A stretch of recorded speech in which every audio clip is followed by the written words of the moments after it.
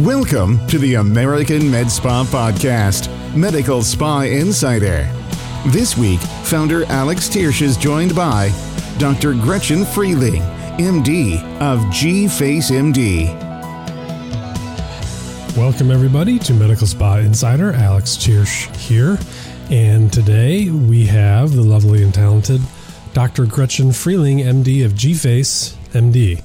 Doctor, I'm glad we have you because I know you've got like 8 or 9 podcasts scheduled for today, and we managed to get you first. So this is my first of 4 or 5 potentially podcasts today. So I guess you're lucky that I'm not going to be like, wait, did I already say that?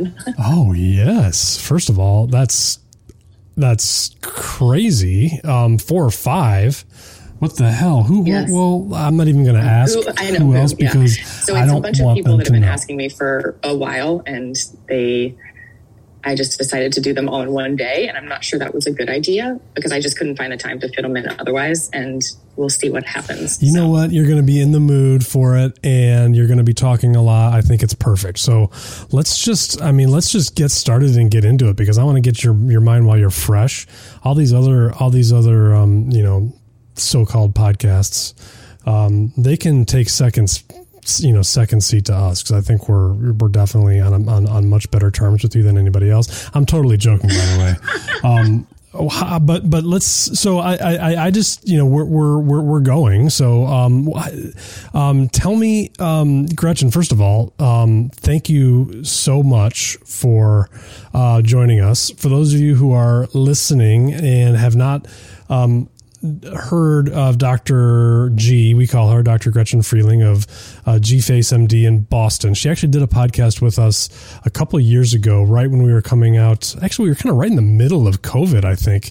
And it was really interesting talking to you because we were still very much trying to get our bearings, figuring out what was going on. And that was an interesting conversation. But Gretchen, thanks for joining us. Thanks for having me again. Of course. No, I've been looking forward to getting caught up with you. You've been a big help to AmSpa. You were a big speaker at MSS, so many of you saw her there. But let's first of all, looking at my notes, we spoke in June of 2020, which really was kind of right in the beginning of the pandemic. Tell me kind of what you've been up to. Like it's been a long time since we spoke. I know you've got a very thriving business, but let's just jump into it and tell me a little bit about what you've been up to. And for those who don't know you, what's your a little bit about yourself, what your brand is, and we'll just get into it. Yeah. I cannot believe it's been 2 years. That is wild. It is wild. That's got to be a lot has happened in 2 years. It's not though. It says right there. So we, as many of the aesthetic industry providers in the industry, we've grown significantly in the past 2 years, and it's been crazy. It's been a lot of fun. We've expanded a skincare line, which we can talk all about. I know you want to hear all about that. I do.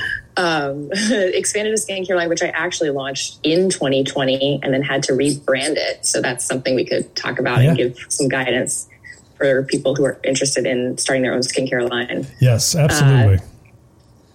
So we did that. I've added some practitioners. I've let some practitioners go, the whole thing. It's all about maintaining the quality and accelerating forward, but not too quickly to combustion, right? So, well, let's talk a quick sec about your background because you are an MD and I'm going to screw this up, but it's you're a board certified dermapathologist, constructivist, something like that. I'll say it that way when I get on the stage next time. That'll sound great.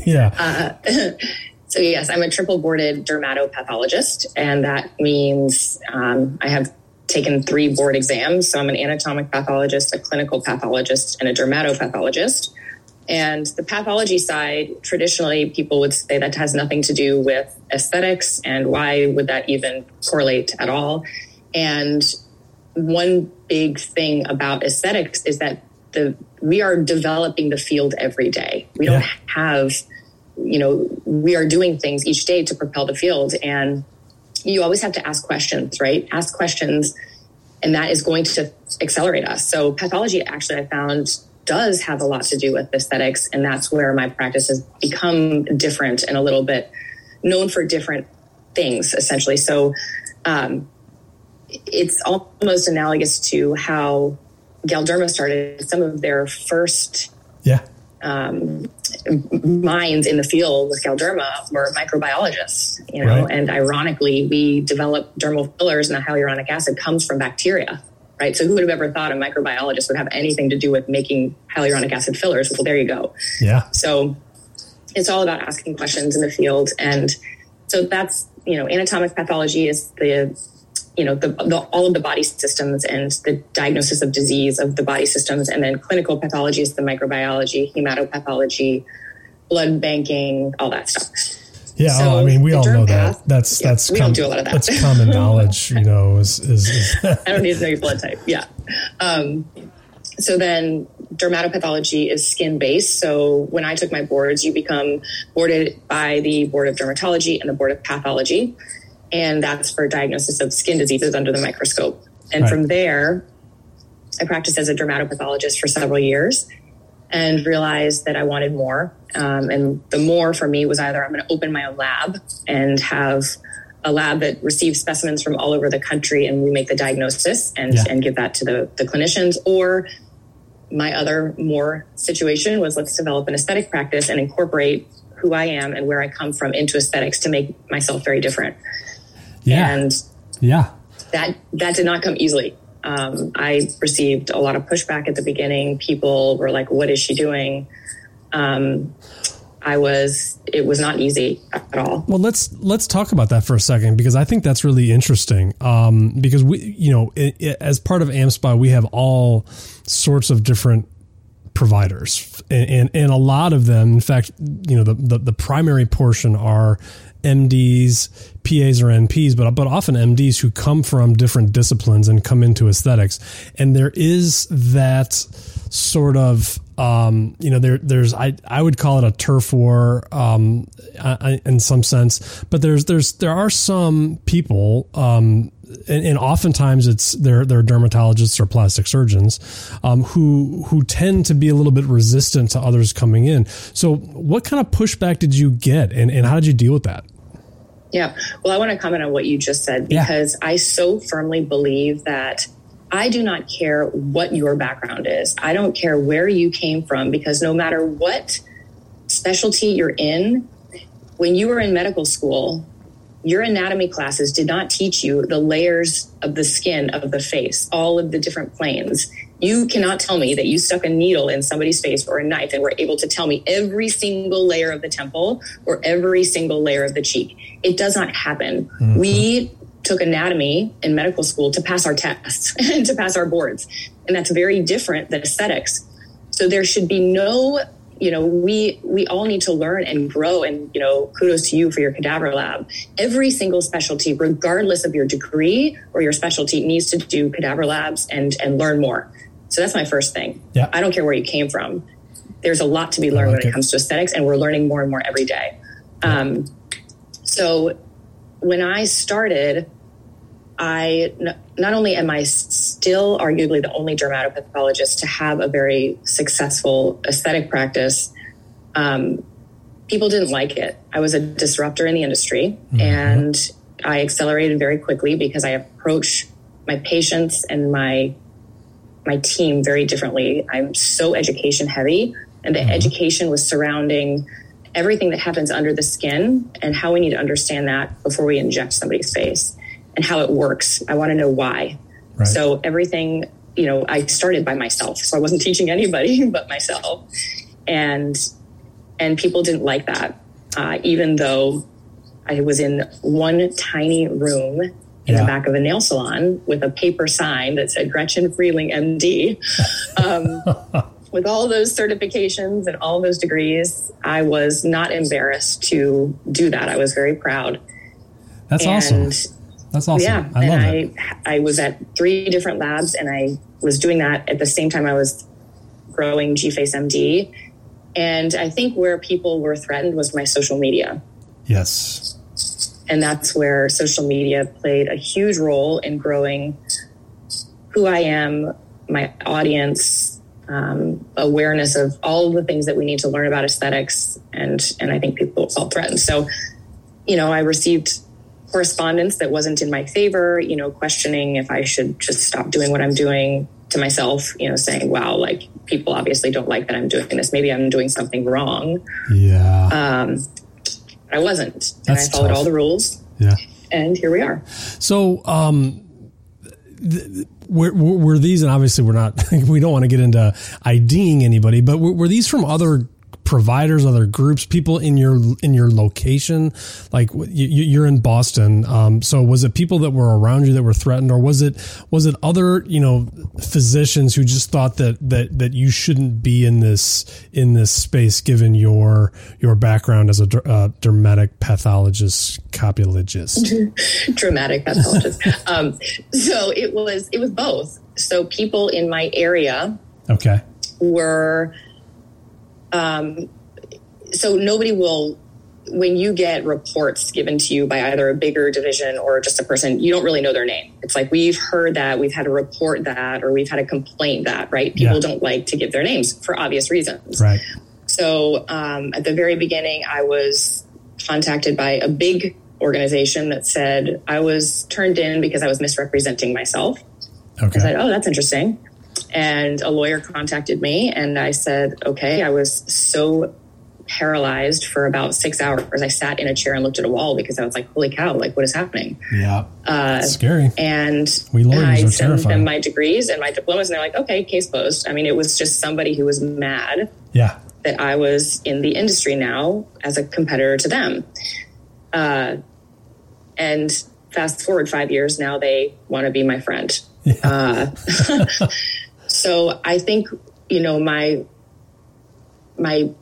point of the story is that it may seem on the outside like everything is perfect and easy and wow, you obviously are successful because all of these credentials and you work so hard, but there have been many, many loopholes that I've had to go through, a lot of, not sadness, but ups and downs with the success of a business as you usually have. Yeah. So let's, you said 5 years ago. Is that when you started in the back of the salon? Was that 5 years ago, or was it a little bit further back than that? Yeah, it was September 17th of 2017. Okay. Was when I opened my doors. What? And there was like one patient every month. I know, this is what I love this part of it, because I mean this sincerely. Every single successful med spa that I've talked to, that has been around for, more than 3 years, started almost exactly in the same way, in that it was somebody who was a provider who wanted to get into aesthetics and just started training and learning and injecting, and learning their craft. And oftentimes it was in a single room with a single patient. How did you those first couple years, how did you grow your business? What were some of the things that you did? Was it all social media, or were you out there pounding the pavement and knocking on doors and things like that? Yeah. So in 2017, you could do that, right? It's I forget what that's like, but I talk to everyone. And I think there's a book, it's called The Luck Factor. I think that's exactly what it's called. I can't remember, but you can say you're lucky, but everything you do in your life and every person you meet and every situation you're in increases your chances of quote unquote being lucky, right? You set yourself up for this. And I talk to everyone. One of the biggest businesses that was instrumental to me was SoulCycle. So I would go to SoulCycle every single morning at 6:30 a.m. or 5:30 a.m. and created a community there that trusted me and wanted to support me. Yep. And as you know, SoulCycle is a huge community. And from there it grew, and just word of mouth that way. And social media was huge. My social media then is very different than it is now. It was a lot more of me. Yeah. So my father-in-law is a photographer, a professional photographer, not really. He's a businessman and does that on the side. And I was in his basement doing photos. And I would use Canva. At that time, Canva was much different than it is now. And that's a platform many people use for creation of all types of content. Yeah. And it took me 2 hours to make one post. And I would have myself like dancing around doing something and, making all these different graphics of myself. And it was so funny because I went to a big conference. It was one of my first conferences in New York City in like 2018 or something. And the person who started the conference was like, "Oh, I know you. You're the one with yourself just dancing around all over your Instagram." I was like, "Yes, that is me." But she had already known who I was just from branding. I was consistent. My logo was very well known and people knew who I was.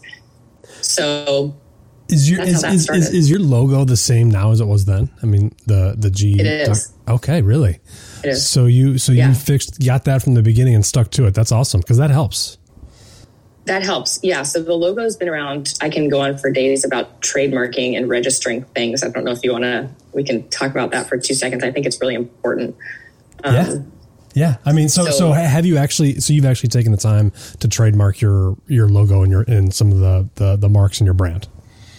Yeah. So it doesn't require much time from the practitioner standpoint. It's some money, but it's not a ton. Yeah. It's more money if something happens later, but you should always trademark both your logo and the actual name of your practice because those are two separate things. Mm-hmm. And I didn't realize that at the beginning. So I trademarked my logo and, being trademarked with a TM, you then have to go on to get it registered. So that just is a process that takes time. And I have a really great contact that I use. I'm happy to share it with people if they're interested in it. But a trademarking lawyer does this every single day. Yeah.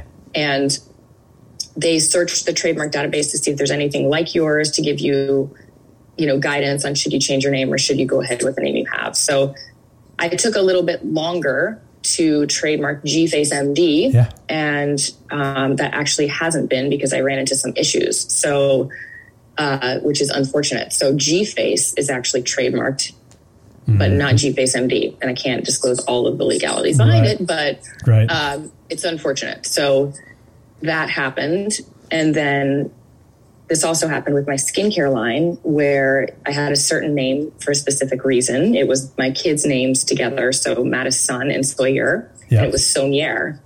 Mm-hmm. And somebody with 4 letters of that word came after me, $1 billion company, if anybody can figure that out. Really? And they came after me and said they own the global rights to those 4 letters in a row. And I'm this tiny little company, right? And I had launched it. It had been about a year, maybe 6 months. And then it was a year of back and forth, trying to figure out my new name. And they were dictating everything I could do and couldn't do and telling me, no, you can't use this name and you can't use that name. Long story short, I came up with Sawyer, Soyier, which means absolutely nothing. Yeah. But it sounds like my son's name Sawyer, so he thinks it's named after him, so he's very happy.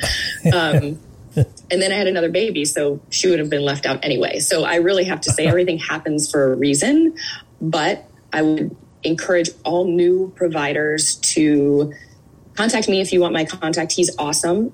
He's out of New Orleans, but does everything remote, but trademark your brands, trademark your logos and all that, and trademark them in every single color. Yeah. So you don't want to just trademark them in gold or black or whatever, every color. Yeah. Yeah. So there's like the secondary marks that you want to make sure you pick up. And I agree. It's something that is often overlooked, and it's not an issue until it becomes an issue. Right. And then at some point somebody comes after you and says, "Oh, I own this mark." And you're like, "Well, wait a minute. I've been developing this brand for 18 months and I've spent tens of thousands of dollars on it. And now you're telling me I can't use it anymore." That becomes real very quickly.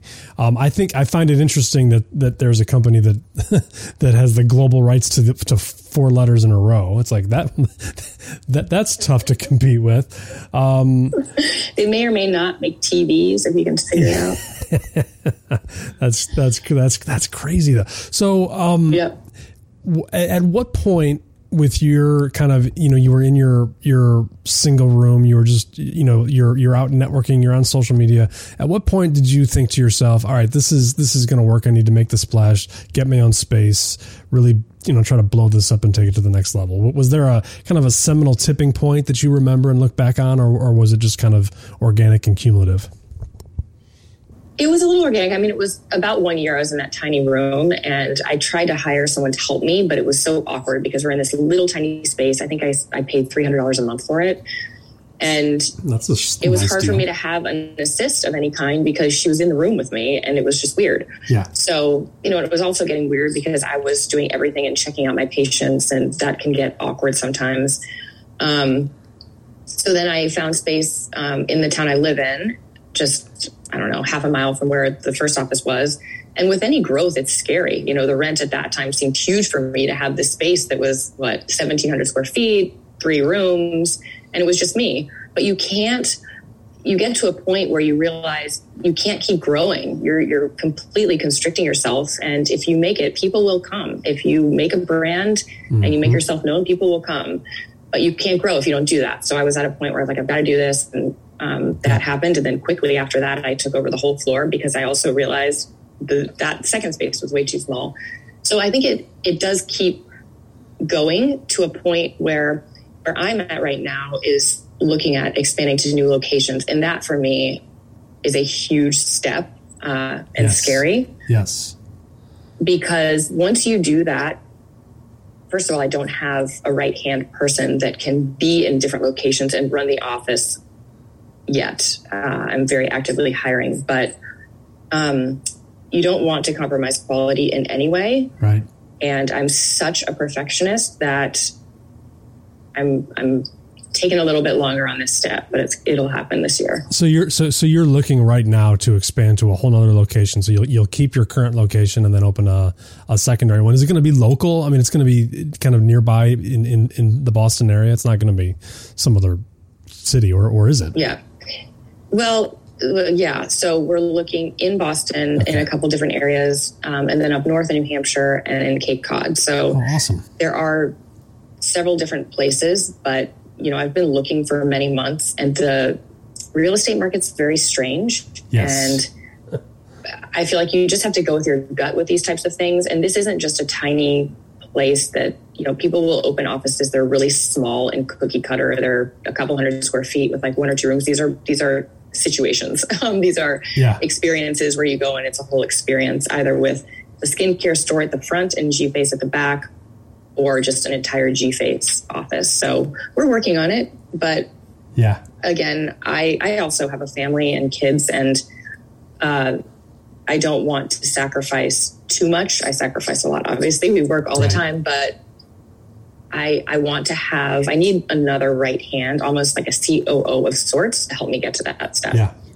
So when you moved into your current space, your original 1,700 square feet, and I asked this because this is a question that we get all the time, and I don't think there's necessarily a right answer for it. It's all based upon particular circumstance. But did you start solely with injectables, or did you take a dive and say, I'm going to go in and buy some equipment, buy some energy devices, whatever that may be? Because that's something that people are oftentimes incredibly nervous about because of the cost, but also I think there's a lot of disinformation out there as far as whether you should or what's the how much you can make off of it. I know that some of the best med spas in the country have all sorts of different treatment offerings, including devices, because the margins are good. But you got to get there at your own pace. So what was your thought process there, and when, if ever, did you start saying, okay, I'm going to bring in resurfacing or whatever it was? Yeah, so I only started with injectables. I still am very minimalistic with machines. I have reps knocking down my door every day to be their KOL and to do this and that with all of their laser machines. Yeah. And speak for them. You have to think about, this is a huge investment. These machines are hundreds of thousands of dollars. And who is going to be doing that service? Is it you? Is it a nurse? Do you have nurses? Can they do these treatments? Right? So RNs in the state of Massachusetts can't do microneedling. Right. So why, if you don't want to do this treatment, why would you bring it in? But I was very slow to bring in machines. And right now I still only have 1 laser device and 1 hydrofacial, which it's probably going to change just because we now have more providers and we're busier. So you want to be able to do them at the same time. But starting with injectables is so much smarter. You don't have to buy product and let it sit there for a long time, it comes next day, right? So if you're starting with a smaller budget, you order once or twice a week. I mean, I would start with a couple of vials of Botox. I mean, maybe just one on my shelf because I didn't know how many patients I would get that week. Yeah. So you don't want to waste things. And so when you buy a huge machine like that, it just doesn't make sense. The other thing about it is that I hate a mindset based on money and, oh my gosh, I have to sell this because I need to make money on it because it costs me a lot. That is so wrong in so many ways. Yeah. And I hate functioning like that. So when I bring machines in, I want to make sure that it's something that I can float every month, even if I didn't do a treatment, right? And then it comes naturally. And you just mentioned that you're kind of in the market for that right now. You said with your new locations, you're going to maybe, because you've got more providers, are you going to add equipment? And if so, what is the kind of analysis that you're doing? Because it's all very personal to what you're building. I've had people who, if they have a larger war chest and they have more money to invest, getting into machines right away works for them. But for a lot of people, it's exactly as you said. So, but now that you've established yourself and you're looking to expand, how do you go about figuring what to add and how to add it so that you're absolutely right, you're not just pushing it for the sake of trying to meet your payments? Yeah, I think you have to listen to your patients. What are your patients asking you for? Yeah. So a lot of times, we have a laser, the Clear and Brilliant, which I love, but it's not a very intense laser. It's one that's more gentle, which I liked at the beginning. My whole purpose was I don't want people to have downtime. So just come and get your laser. You can go out and you're fine. And I liked that approach. But you want to listen to your patients. Right now, we have a lot of people that want more attention to pigmentation and redness, telangiectasias, melasma. So getting more intense laser technology is something I'm definitely looking at intensely. But I think I get a little bit, I don't know how to say this the right way. They're all so aggressive. And I don't know, specifically at G-Face, they all want me to be a part of their company or whatever it is. And I just like to do my research. And if that company isn't going to come in and do a test, some test treatments and trial treatments on my team so we can see how it works and see what the results are like, then I'm probably not going to invest in that. I want to see how it works. I want you to show me that you believe in it and I want to see the results. Yeah. I like before and after photos, but I want to see it for myself. So I still think that even when we make new locations, I don't think that's going to be the first thing I do. I would rather spend that money on the location and investing in a team that is cohesive and bringing people on deck and then maybe bringing a machine. Right. There's so much you can do with injectables and skincare that I don't always believe it's the right answer. And, more often than not, I hear, yeah, I paid all this money for this laser and I just don't know if it did anything, because you invest a lot in these treatments, which yes, they work, but this is not a one-time thing. You have to do it all of the time. Right. You have to continue doing these and they're not cheap. So what is my approach? My approach is let's get your skin healthy from a molecular standpoint. People love skincare. It doesn't break the bank. You do it every day, like you brush your teeth, and your skin is so healthy that you don't need these really expensive treatments all the time. It doesn't mean there's not a place for them, but I just personally, I'd rather have another hydrofacial. Hydrofacials are the modern facial. That's what we love. We just need a clean face. Yeah. So that's my approach. Is it right or wrong? I don't know. And will I probably bring something in soon? Yes. Yeah. But we'll see. Yeah, I think what's really insightful and what folks can learn about what you're saying is that there's a certain analysis on a practical and a financial level, and a market-based level that you need to go through. And so, people who have, $1 million starting out and they want to build whatever, like they can do that as long as you have enough runway where you're not going to drown in, when you're making these payments. But I think making sure that your patient base wants it and needs it and will buy it is super important. And then it's not right next door either. I always ask. So what are your other clients in my area? Right. Because, what's the draw? You're getting the same exact machine, the same exact treatment, And what makes us unique is how we use our hands with injectables and who we are. So you have to weigh all of those. It is my first question when a rep comes in. Who are your other clients in my area? Well, no, I think that's a great question. And they should be open about it, right? I mean, they shouldn't be hiding anything, and there shouldn't be any timetables on purchasing. One thing you said though that I think it seems like you've kind of leaned into this with your brand and when you've been building is the fact that you are a drama pathologist, a dramatic pathologist, dermatopathologist. You said, let's get your skin healthy on the molecular level, right? Which means, you can go there because of your training and your board certifications.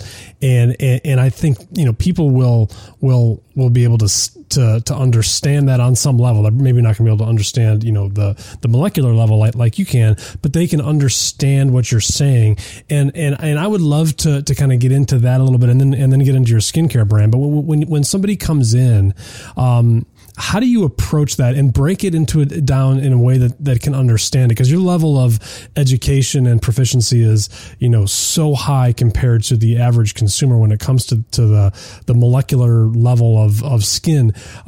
What's your approach there? Because I think it's really unique and interesting, and it leads to your niche, and it's a cool take on what you do. Does that make sense? What I'm asking? Mm-hmm. Yeah. So I think people try to sell things too much. So I'll just sit, we'll go over everything. I ask patients what they love about themselves, and we go through the whole injectable thing, right? I let them talk. And the first thing that our problem is as providers is we interrupt them. So I let them talk for as long as possible. And then once we go through their main concerns, I say, so what are you putting on your face? Just very simple. Mm-hmm. What are you putting on your face? And sometimes it's an easy answer, and sometimes they laugh and they're just like absolutely nothing. So for me, it's shampoo. And shampoo. Oh, geez, horrible. So what are you putting on your face? And I start, as I'm talking to them and describing and explaining the ingredients, I'm putting things on them, on their hands, on their face. Feel this. How does this feel? How does it feel in 10 minutes? Let's take care of you. And you'll see their skin transform in front of you. This isn't like, oh, I wonder what happens. Do it while they're in your chair, and they see it. And as they're feeling the products, you explain what the ingredients are. So the majority of people have no idea what a vitamin A derivative is. They have no idea the difference between a retinol and retinoic acid, and in between their retinaldehyde. Mm-hmm. They have no idea why they're dry. They're slamming tretinoin, the retinoic acid, on their face every day. It's extremely harsh. And then they stop using it. Well, what's the goal of all of this? The goal is longevity. Let's use sunscreen every day. Let's use a vitamin A derivative every day. So slow and steady wins the race. The retinol is an inactive form of the ingredient. You put it on your skin, and the enzymes convert it into retinoic acid in your skin so that it's inactive. What does that mean? That means it's more gentle. It's not as harsh. When you convert retinol to retinoic acid, in between is retinaldehyde, and that step is reversible. So you can keep the concentration. You have control over the concentration of the amount of retinol that goes to retinoic acid in your body, hence it being gentle as well. I could talk about this literally all day. So if you put the active ingredient on your skin, it's harsher. Does it get to the goal quicker? Yes. But are you likely to get to the goal? Probably not, because you're going to quit because it's too dry. You're too dry and irritated. So we go through all of that. They're like, oh, no wonder. Now I understand. We also talk about how retinol is a cosmeceutical ingredient. It's not regulated. Mm-hmm. So not every retinol is deemed the same. And so we talk about ours and how it's a little bit different, and how we combine it with green tea and other soothing anti-inflammatory ingredients that help facilitate the product and the efficacy and comfort. So then their eyes are like rolling back in their head. They're like, oh my God, this lady, I've never heard all this stuff in my life, right? So then we just continue on and we go through the ingredients. We go through sunscreens. The rate limiting step is loving your sunscreen. If you don't love it, you won't put it on and it won't work. Right. So let's get you something you love. Try this. I don't care if you like it. If you don't like it, don't use it. But let's find something that you love. Yeah. So that's how I talk to patients. I talk about, I always ask, well, I don't actually ask. I tell them what I think their skin type is, and I'm usually right, mostly right. Sometimes I get it wrong, but usually right. We talk about their skin type. Are you dry? Are you sensitive? Are you an oilier skin phenotype? And a lot of what patients think they are is incorrect. And what's interesting about that is because what they're putting on their skin is causing that phenotype. So I get them back to baseline. We find out what they're using. A lot of people will bring a whole bag of skincare products and we go through the ingredients and dissect them. So I think my point is, if you're passionate about something like this, maybe you don't care. Okay, fine, you don't care. But if you're passionate about it, it changes patients' lives. They become educated. They feel like they understand their own skin and what they're putting on it. And they come back 1 to 2 weeks later and they're like, wow, you completely changed my life. Yeah. Now, would I have that same reaction to somebody who came in and got a laser treatment? No. So that's where I find that patient care, the passion, the quality surrounding education, and something that patients can have control over at a cost-effective level is so much more powerful than a laser. Laser has its place, but that's where my point of the whole thing. Hey everybody, Alex Tiersch here, and I wanted to take a second to let you guys know about AmSpa's medical spa and aesthetic boot camps. It is boot camp season here at AmSpa, and we are getting ready to go on the road with our boot camps. Many of you have been to them. We've been doing them for going on, I want to say 6-7 years now. We've educated hundreds upon hundreds of med spa owners across the country. But for those of you who haven't been, AmSpa's medical spa and aesthetic boot camps are intense 2-day seminars covering legal and best practices, business best practices in the medical spa industry. Medical spa and aesthetic boot camps are designed for all medical spa professionals looking to run efficient, compliant, and profitable aesthetic practices. We get into everything from business planning to updating your business plan, marketing, 2 hours on legal and compliance, sales training, purchasing equipment, all sorts of things. And we've added breakout sessions talking about things like putting your med spa up for sale, what's the market for expansion and acquisition and things like that. So we really want to make sure that everyone has something they can get. And I think if you take a look at the agenda, you'll find that to be the case. These things are intense, though. I want to make sure that all of you understand if you're going to show up, we do these things to the limit and we make sure we give you all the information that you need. So it's 2 days chock full of information. Join us. We're going to be in Atlanta, May 13th through 15th, Chicago, June 24th, 26th, New York, July 22nd through 24th, San Francisco, August 19th through 21st, Houston, October 7th through 9th, and Miami, November 4th through 6th. Registration is limited. It will fill up fast, so visit americanmedspa.org/AmSpa bootcamps to reserve your seat today. See you there.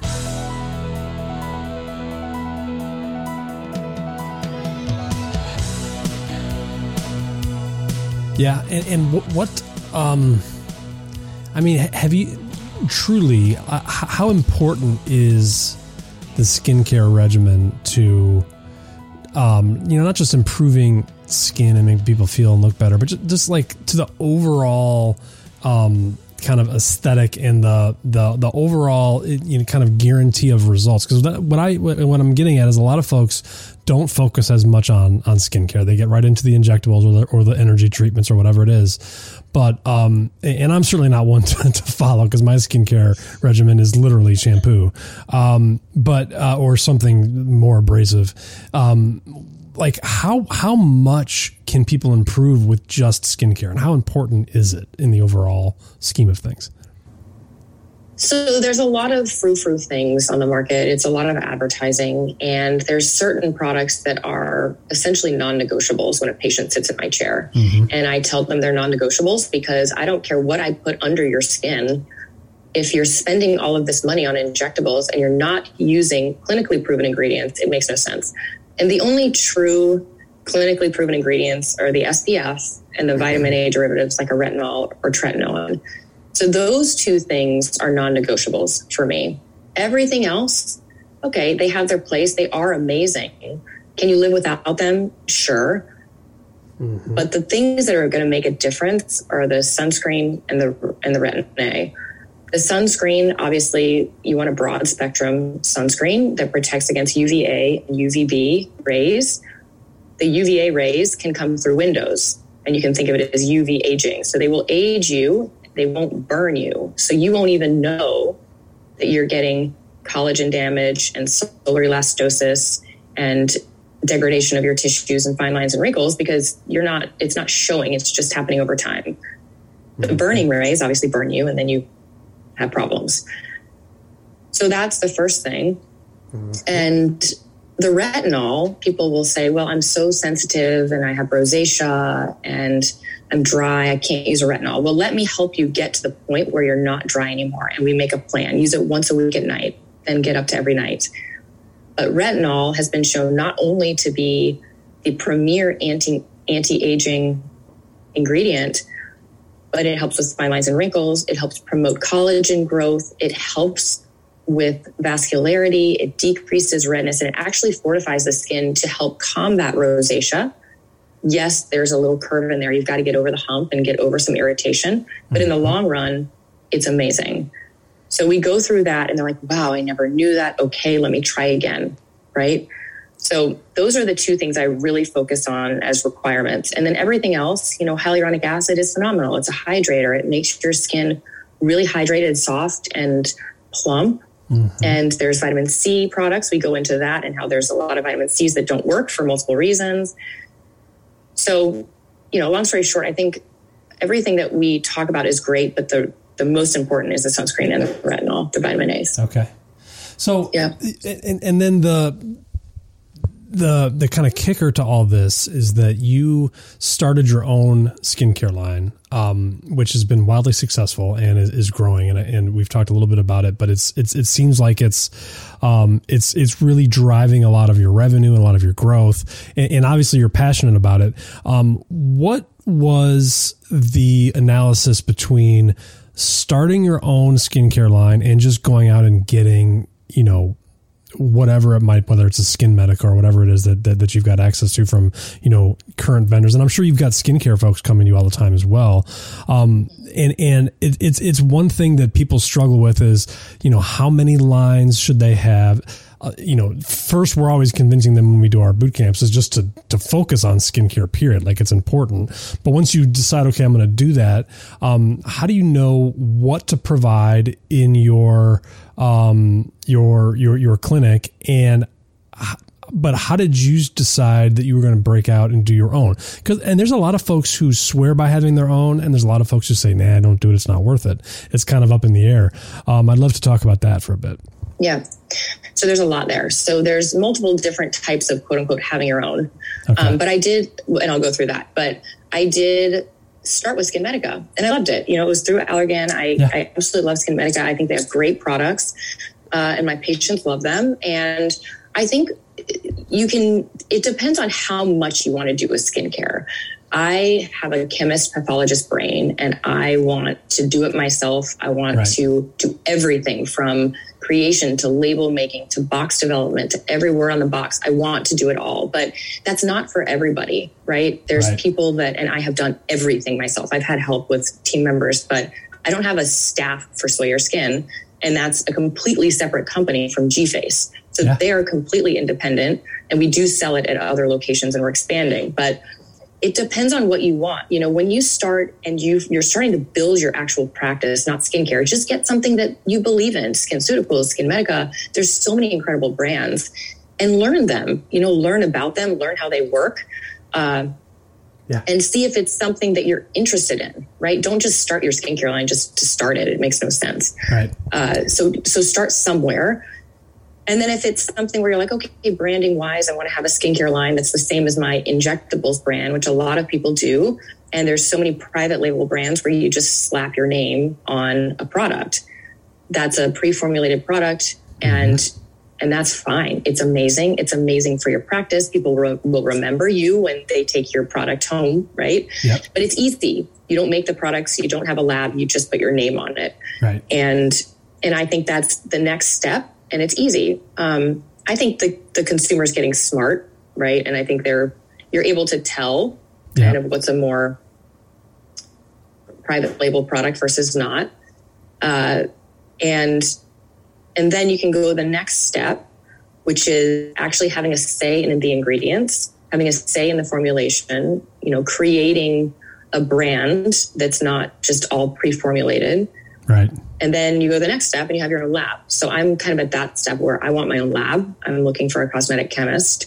Really? I want that, but I am a chemist. I am a pathologist. So it's just a different animal. Right. I wouldn't say that that's, it's a completely different company. So I would say when you're starting, just get a really good skincare brand. Or if you want to jump in and say, I'm going to do private label, put my name on something, elevate my brand, do it. It's incredible. And patients will love it.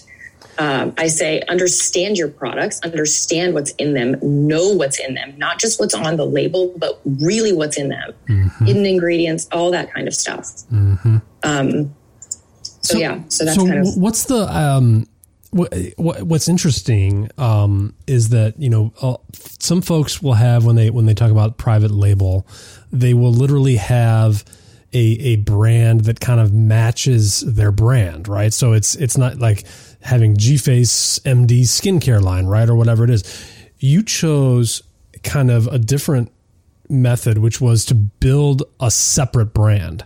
Why did you go that route as opposed to just trying to match it to your brand? And I think there's pros and cons to both, but in my mind, matching it to your existing brand, that's where people are going to, that's for external branding. Other people are going to see it. Talk about that process. Yeah, it's so interesting. So there's so many pros and so many cons, right? Yeah. I actually did G-Face MD skincare for a hot second, and I just didn't like it. It felt fake to me. It felt too private label-y. I just really didn't like it, and it felt salesy. Like I was like, they're in here, and it's the same brand. For me, it didn't fit. Okay. And I can't tell you exactly why, but I decided to start this other company, which it was almost like another test. I didn't want my name on it. I wanted people to know that I made it, but I wanted to be like a Chanel. I mean, I want it to be something totally different that you'll see at some point in Sephora. It's just a different animal.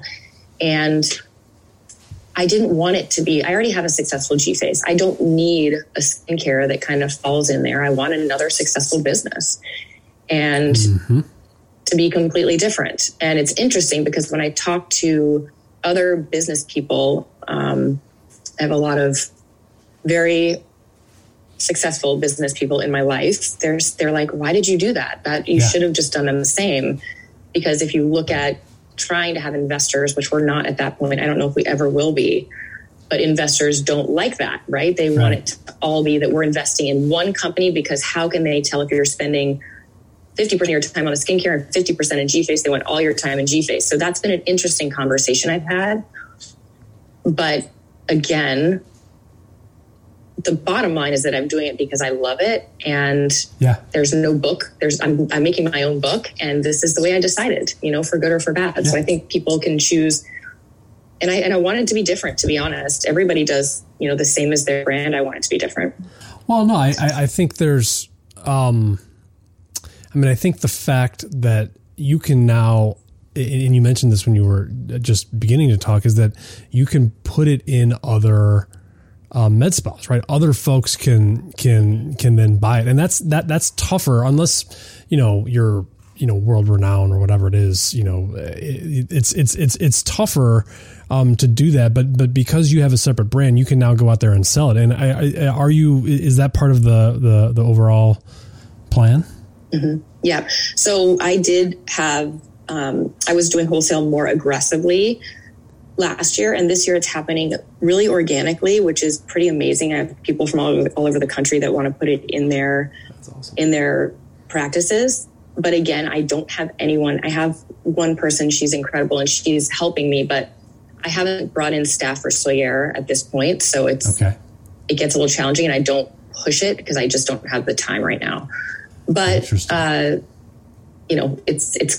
happening. But we have people that just come into the office, my G-Face office, just to shop for Soyer. I mean, it's pretty cool. Yeah. Well, that's awesome. I think that's awesome. And we ship it nationally. So, okay. So it's great. Yeah. What, so, shifting gears a bit, I would love to, we've been talking for 45 minutes already, so we're yeah, it's wild.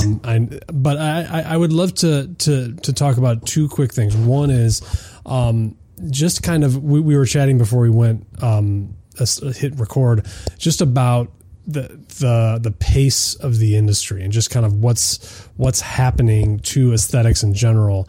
And it's, it was a good point that you raised, just having that conversation, because it's really a crazy, wild, fast paced, like supersonic industry that we're in.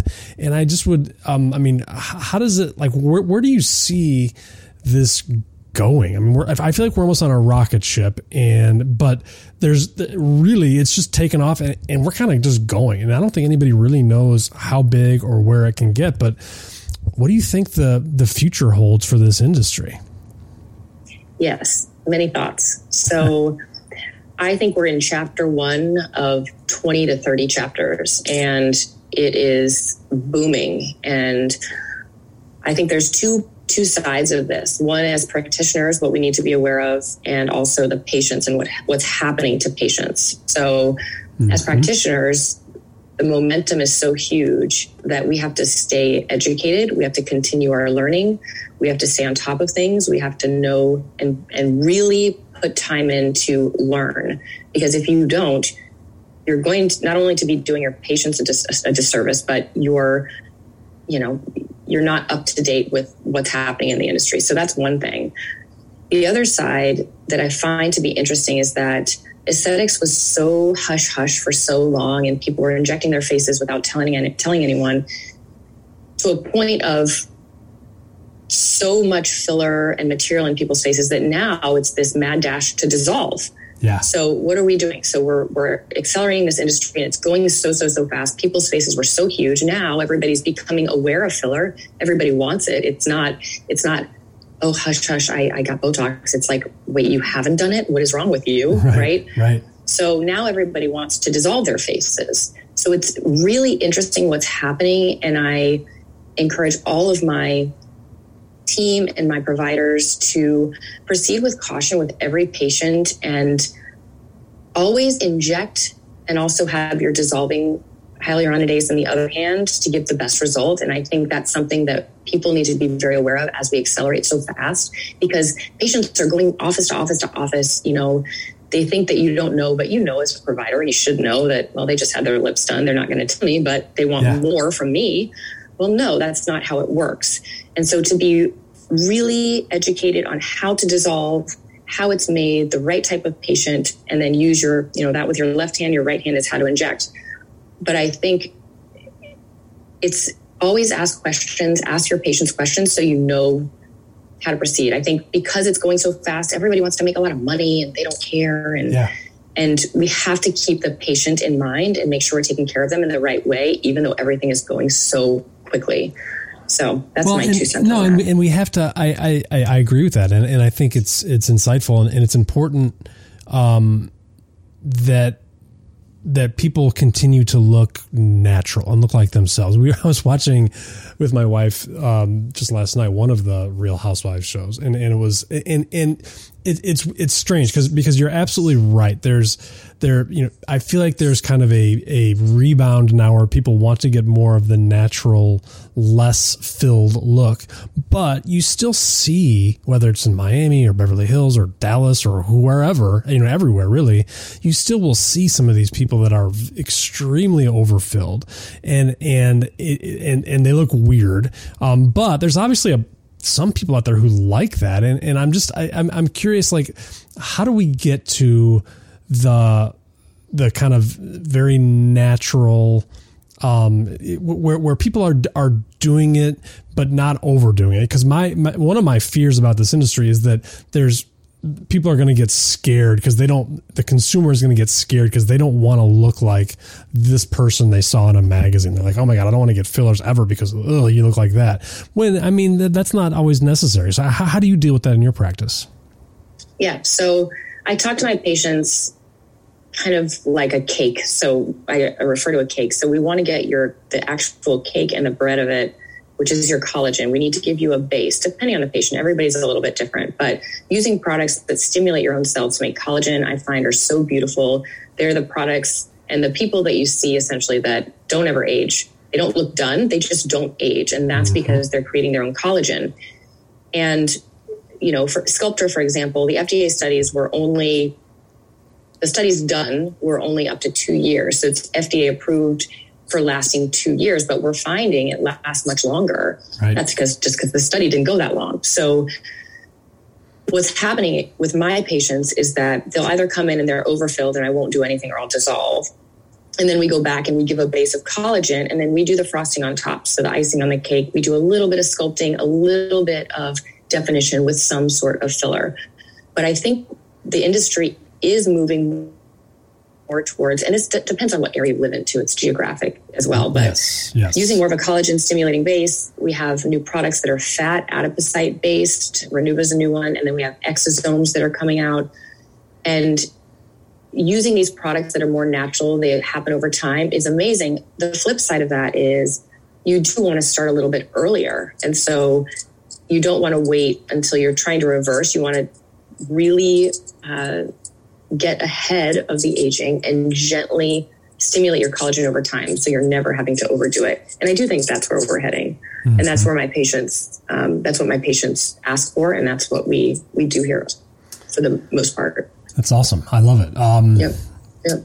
So, last kind of question, because before we bump up on an hour, and I want to get a little bit more into your personal life. You studied at Juilliard for, was it ballet? I want to say. Yep, that's a little secret. Well, it's not that much of a secret because it's on your website. But first of all, how are your toes doing now? I always see pictures of ballet dancers on their toes, and I'm cringing. But what was that? I mean, the Juilliard's no joke. So what? Did you have dreams of being, for the New York Ballet or anything like that, or and New York City Ballet? Yeah. No, but I have a bunch of friends who are soloists and in the ballet. But I danced my whole life. I grew up dancing in high school. I also did other things, but I loved ballet as well as my sister. And I was always shorter. And so not that all ballerinas have to be tall, but I wasn't sure that my phenotype was the right, perfect prima ballerina.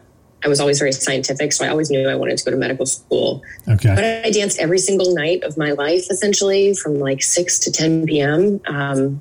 And loved it. And for about 5 or 6 months, I went to, maybe it wasn't that long, 4 months, went to Juilliard, studied there. It was an incredible experience, and learned a lot, and then decided to go to med school. My sister, on the other hand, did the same. Well, she went a little bit different, but she danced professionally with the Atlanta Ballet and then went back to medical school.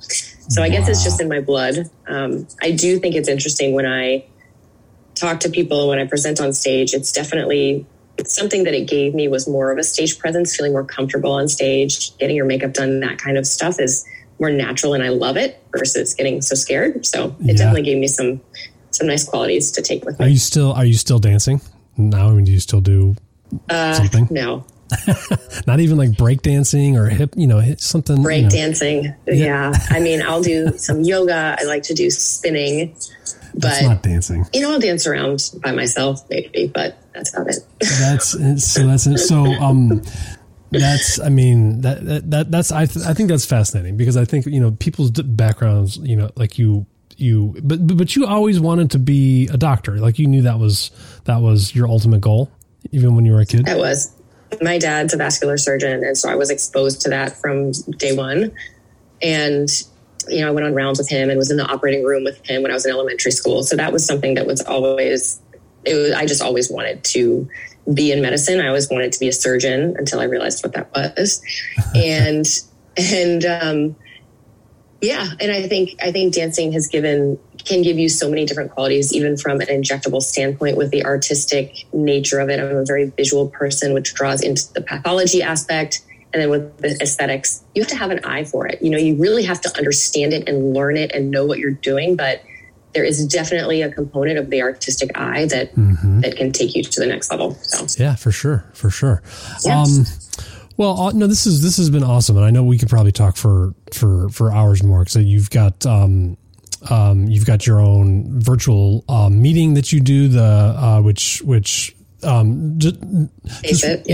Faceit virtual, and is it Faceit Live, or what is it called again? Yeah. So it's Faceit, and we have the virtual, and we've yet to do a live because I've found a niche in this virtual environment that is really nice. Yeah. Now everybody's traveling in all these conferences, which is great, but I think there's a place for a very high-end advanced virtual conference. So absolutely. We do that once a year. It's in February. It's great. And look forward to it next year. Awesome. Maybe having you guys on board. Yeah, I would love to.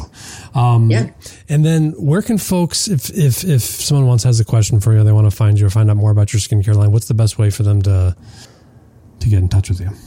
Yeah. So the website, GFaceMD, and then Instagram, obviously, GFaceMD. That's probably where I am the most. An unhealthy relationship there. And Soyer Skin, it's SOYIER.com. And you can go there, Soyer Skin Collection on Instagram. And we have a messaging system. You can ask us any questions on social media or on the website. And I'm happy to help. One thing that we do there is that we give samples out with orders, and then we can send you samples if you're interested. And I think that's another thing that is not offered by bigger skincare brands. It allows you to try it without feeling like you have to buy a full-size product. So that's nice. Yeah. So let me know if anybody has questions. No, that's awesome. I think there's we'll have to talk about at Next MSS too. Like, I think there's a whole track possible with skincare and all that we could probably get into. But yeah, no, I appreciate you coming on. In any last words? What's your, just kind of in closing, what's your go-to streaming TV show that you're watching right now, if anything? I don't have one. Real Housewives. No, it was, oh my gosh, I'm blanking on the name. It starts with an I or something. I can't remember. It starts with an I. What was it? What's it about? Game of Thrones? It was that show. No, never mind. Just forget about it. It was the show that's, it's like drugs and partying and all that, but it was really, everybody's talking about it. Oh, everybody knows that listening what it is, and I'm dying right now. I can't think of it. Drugs and partying. It's the first thing you think of when you think of... It was a very good show. That's not what it's all about, but people are probably laughing right now. When you think of Dr. Freeling, it's drugs and partying. It's the first thing that comes to mind. Well, thank you for joining us. We'll have to have you back and we'll talk more, but I appreciate your time. Yeah, you too. Thanks for having me, and we'll talk soon. Of course. Thanks for joining us this week with the American Med Spa podcast, Medical Spa Insider. This week, founder Alex Tiersch was joined by Dr. Gretchen Freeling, MD of FaceMD. If you are new with us, click the subscribe button to receive new content when it happens. Leave a rating and a review. See you on our next episode.